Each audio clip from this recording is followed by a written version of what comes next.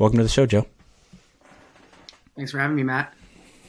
Sure. So I've been in the blockchain crypto space for some time now. I got my start in 2017 when the price of Bitcoin started going up the first time. But before that, I was working on a Vanguard derivatives trading desk in traditional finance and started getting interested. The price started going up. I started listening to podcasts in the gym, kind of spending all my free time researching, and really stopped doing my job and just started researching crypto all day. And eventually I came to a point where, I stopped doing my job. My manager noticed. So I had to have that conversation. I basically said, hey, we need to settle all of our derivative transactions on a blockchain, and we need to launch a crypto trading desk for our clients. And in 2017, there was really no market for it. It was really ludicrous for me to say that, I think. And so I left and I joined a startup called ICOalert.com, which was the essentially coin market cap for ICOs. And if you Googled ICO, we were the top search result on Google. And we were a marketplace that allowed retail investors to connect and invest in the blockchain startups themselves. So my job as second employee was to aggregate 50 to 100 data points on every blockchain startup that ever existed at the time to provide investors that objective information. So that went well. We scaled the company to 30 plus people over the course of the first bull run, and then the market collapsed because the ICOs didn't manage their treasury well. They were holding Bitcoin and Ether, and it was down 85%. So they had no money to pay us as the marketplace to connect those participants. So I moved on to Hewlett-Packard Enterprise. I worked in their blockchain innovation lab on enterprise blockchain solutions. So think about immutability, track and trace, supply chain management type solutions for enterprises and their customers. So I did that for about 3 years, up until about a year ago when I decided that I'm just going to start building stuff in Web3 again. And so that's when I started building at Enter the Void. So there's a lot of questions I could ask out of that. When did you make the transition to, okay, Bitcoin it's worth a lot of money, so it's good for my pocketbook. When did you transfer that into, okay, and there's other applications for this blockchain tool? Yeah, that's a good question. So my initial thought progression was at first in 2017 was that Bitcoin is money. It's a global, decentralized, digital, non-sovereign, hard cap supply, store value. And it's the most important use case in the blockchain space. That was my initial thought. And so it deserves a spot in any investor's portfolio. And that was my initial stance for maybe 2017. But as I kept going, kept learning, and I realized that there's just no way that this is going to be the only use case for blockchain technology.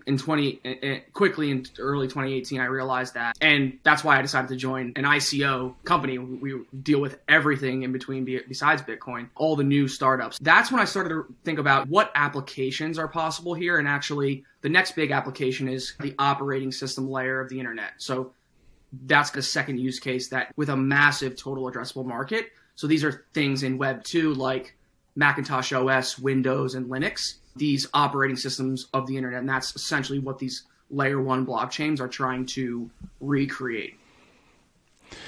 Yeah. And so when did you transition into doing the NFT stuff? When the market collapsed in 2018, there was a lot of talk and a lot of speculation within the company and then within the crypto community about what use case is going to be next, right? When the market does rebound. And there was a lot of talk about security tokens as being that compliant, real world type solution for blockchain. And it just didn't pan out. They just didn't get adoption, and they're still struggling with adoption. Although there's an argument to be made that this time around, 4 years later, there's a bigger demand from institutions to get into tokenizing real world assets. And I think there's some validity there. And then the other side of it was that there was some talk of NFTs, but not in 2018, 2019. Largely dismissed it at first. Just, profile pictures. I get that it's unique, but what's the value? And that was just incorrect thinking on my part. So I largely missed the first wave of NFTs from an investment standpoint. I was certainly watching. But then I realized that, hey, there's certainly going to be something to come, some use cases to come out of NFTs, and it's probably not going to be profile pictures. It's going to be something with more utility. And that was when I realized that, the opportunity here in crypto broadly, but NFTs specifically, is really in the infrastructure. So these are solutions that make building complex NFTs that have real use cases, making these things possible. So developing the infrastructure that was just not there to support anything else besides selling a collection. And that is essentially the thought process that led to creating Enter the Void. Yeah. Have you been seeing anybody out there that's doing some cool things? We hadn't talked about Enter the Void yet, but other people that are doing some cool things that have actual utility with NFTs? It's very few and far between right now. A lot of the companies are at their earliest stages, but there is some cool things around interfacing with the metadata of NFTs. So thinking about upgradable traits on an NFT, making those NFTs be able to be dynamic and evolve, especially within kind of metaverse or gaming type applications. This is where we're seeing kind of traction right now, that call it the next NFTs 2.0. So yeah, dynamic traits of all kinds is where the market is heading right now. And with those dynamic traits, does that mean if I pay, and I'm throwing out fake numbers here, but if I pay $10, I get access to this type of utility. But if I pay $1,000, I get access to another level of identity. So is that what you're talking about with dynamic traits, or are you talking about something else? That's actually a perfect segue into what I'd like to discuss about the NFT market. Yes, you're certainly correct and on the right track. So what you're mentioning is that monetization, right? How do NFT communities drive revenue? And this is what all NFT communities are struggling with right now. It's this problem that we call the burden of more. So when you sell an NFT collection, you have a community, they're interested, they bought the NFT, they paid for the NFT, and that is essentially a one-time revenue generation opportunity for the NFT collection. And then there's nothing else. How do the NFT communities generate revenue beyond that? They largely don't. So what we're trying to build and Enter the Void is a way for NFT communities to deliver revenue generating applications that interface directly with their existing NFT, that don't compromise the security or uniqueness of the NFT, but can allow for dynamic, upgradable, and really all new use cases moving towards NFTs as applications that can be used within these ecosystems. So I do think that's where the market is heading. And what we're trying to do is provide the infrastructure for existing NFT communities to deliver utility and value in whatever way they see fit, providing like a developer tool to enable these new use cases. Interesting. So Enter the Void is providing the infrastructure for other people to build NFTs on. That's correct. So if you think about Polygon or Matic as a scalability solution to Ethereum, we're not doing that. What we're doing is a logic scaling solution that allows developers to actually reduce the cost and complexity to build applications that interface directly with those NFTs.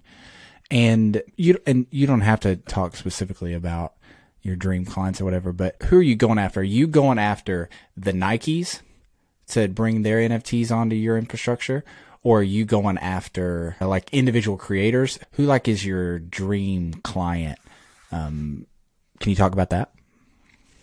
Sure. So our go-to-market strategy is targeting existing NFT communities. So think about Bored Apes, those types of high-profile communities. That's not where we'll start, but that's where we're going. And again, to allow these communities to deliver revenue-generating applications, whether it's games, decentralized giveaways of some part, this is a low-hanging fruit. But really, the possibilities are endless on our feeless sidechain network that interfaces directly with existing NFTs. That's cool. And you said games a couple times. Is that where you see the NFT growth happening, is in part in games? Yes, that's definitely where I see the NFT market picking up traction right now with things like Immutable X and these gaming platforms that are blockchain based. But I think that I really see it as the tip of the iceberg. And really what we're focused on is enabling use cases beyond that. But we are starting with, call them mini games that existing NFT communities can deliver to their community. Yeah. Is it hard managing people that are working with you for Enter the Void? And I would assume at some level y'all are somewhat remote. Is that difficult to manage? I would say there are certainly some challenges there. My general opinion, just from being part of a couple different startups over my career, is that startups are certainly best suited to be in person because there's a lot of iteration, there's pivots. Every day there's a small change in kind of the direction. And so certainly I would say that if you're a startup, try and be in person. Yeah. What are you working on now with Enter the Void? What's on your plate? Sure. What we developed and we stumbled across it a handful of months ago is this novel non-fungible gadget protocol. So we're building an NFT infrastructure protocol that other developers can leverage. And we stumbled into this kind of, call it, an invention a couple months ago. So what we're focused on right now is really just testing out with a small group of developers, figuring out what use cases are possible and what use cases do we want to focus on and to our users. So the first that we're starting with is, like I mentioned, dynamic, interchangeable, upgradable traits. And the second use case on the horizon is around decentralized giveaways. So there's all these giveaways on social media, Twitter, Reddit, and they're usually scams, and there's no real way to ensure the integrity of them and to show that they're actually fair and real and not just a marketing pump and dump. But we can actually put that business logic on chain, and that is really the core innovation here. And so we're looking at different use cases to deliver this solution, but the end result here is that opening up a whole new class of NFTs that's possible. Interesting. And are you building a platform to where a developer that's not attached to an NFT can come on and try to build something? Are you building a platform to where an NFT, they have a developing team and they come on your platform? Because I'm thinking back to maybe 25 years ago when Microsoft CEO was standing up there, the guy after Bill Gates, whoever that was, and he was like, developers build. You don't have to work for Microsoft, but build. So are you building something that all developers can come on, or are you building something that developers partnered with NFTs can? All right. Good question. So the non-fungible gadget protocol, NFGP, allows for any developer to build in the blockchain space in any programming language they want. That's one of the core innovations here. Cool. Developers don't need to know Solidity or Rust or any of these languages. They can actually start delivering value immediately in a language and stack agnostic solution. Wow. Huh. How'd you come up with that idea? For your team, not you. That's a great...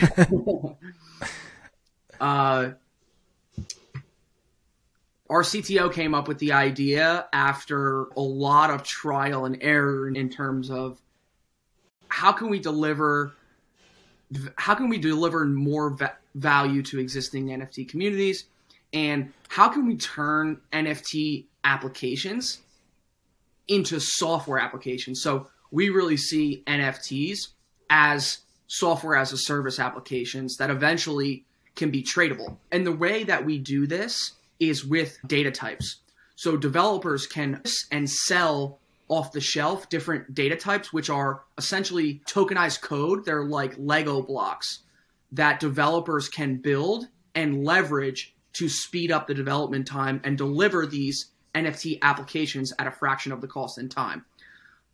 And that's really the core innovation around how do we enable developers to, one, get compensated for their open source contributions, and two, they can essentially buy data types off our data type explorer and leverage them to build applications. And every time these data types get used, the original developer will receive royalties on it. So this is how we incentivize and allow developers to monetize their open source contributions, which is just not possible in the open source developer community today.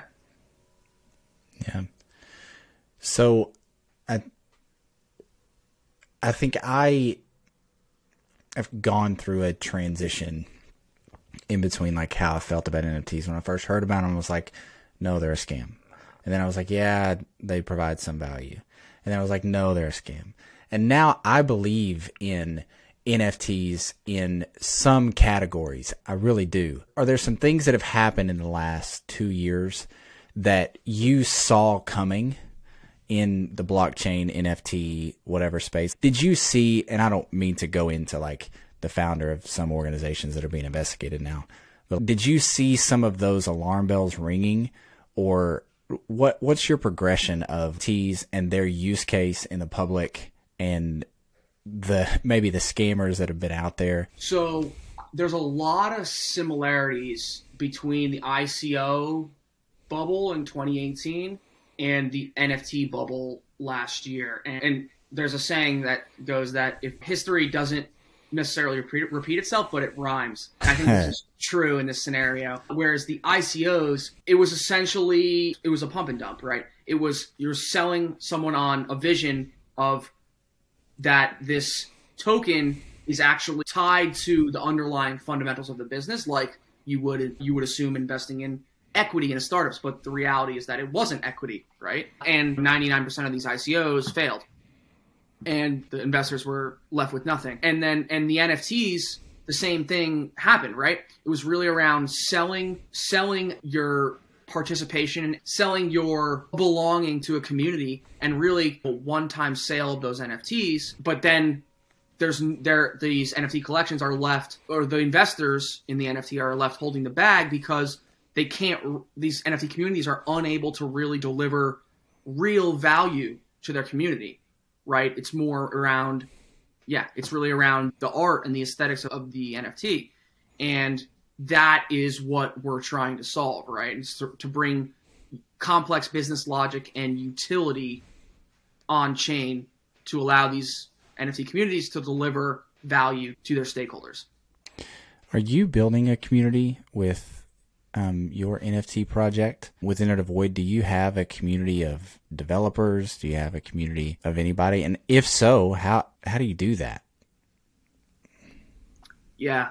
So you can definitely check out our Discord and Twitter. So we have a vibrant community. It's certainly not my lane of the business. We have over 6,000 Twitter followers and over 1,000 Discord members. And I'm glad you bring it up, because that's how we got started, is that we developed an epic or a fantasy type storyline that allowed the community members to follow along and essentially solve riddles and puzzles to kind of sci-fi type, fantasy type, call it a minigame or an epic is what we call it. And that's how we started to building our community. And we haven't sold any NFT yet, but we're planning on doing that. So so we certainly have a community, and that's how we got started.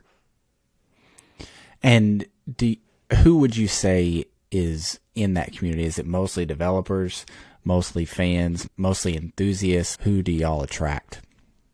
Sure. So we certainly have developers that we're cultivating that community to allow them to build new NFT use cases. But a large portion of our community is enthusiasts of the layer one that we built on initially. And this is the Constellation Network. So that is essentially has been our community, and we've grown to be the biggest type of community on that layer one. That's cool. Anything else about Enter the Void that you'd like to share? Yeah. So if you're a developer, please get in touch. We'd love to hear from you. We're cultivating a community of initial beta testers who can actually get a full suite of access to our API. And that actually allows developers to potentially monetize their work by being early and contributing value to the ecosystem initially. So if you're a developer, please reach out. Also, if you're interested in a sci-fi fantasy type game environment and community, there's also a place for you in our Discord. And how can they connect with you guys? If they hear this, how can they connect with you guys? So you can reach us on Twitter at Enter the Void NFT. Our website is enterthevoid.io, and you can get to our Discord there, and that's probably the best way. Okay. Thanks, Joe. I think you are definitely a lot more capable mentally, a lot more astute than I am, but thanks for coming on and sharing your story. I appreciate it. Thanks for having me, Matt. Appreciate it. Yep.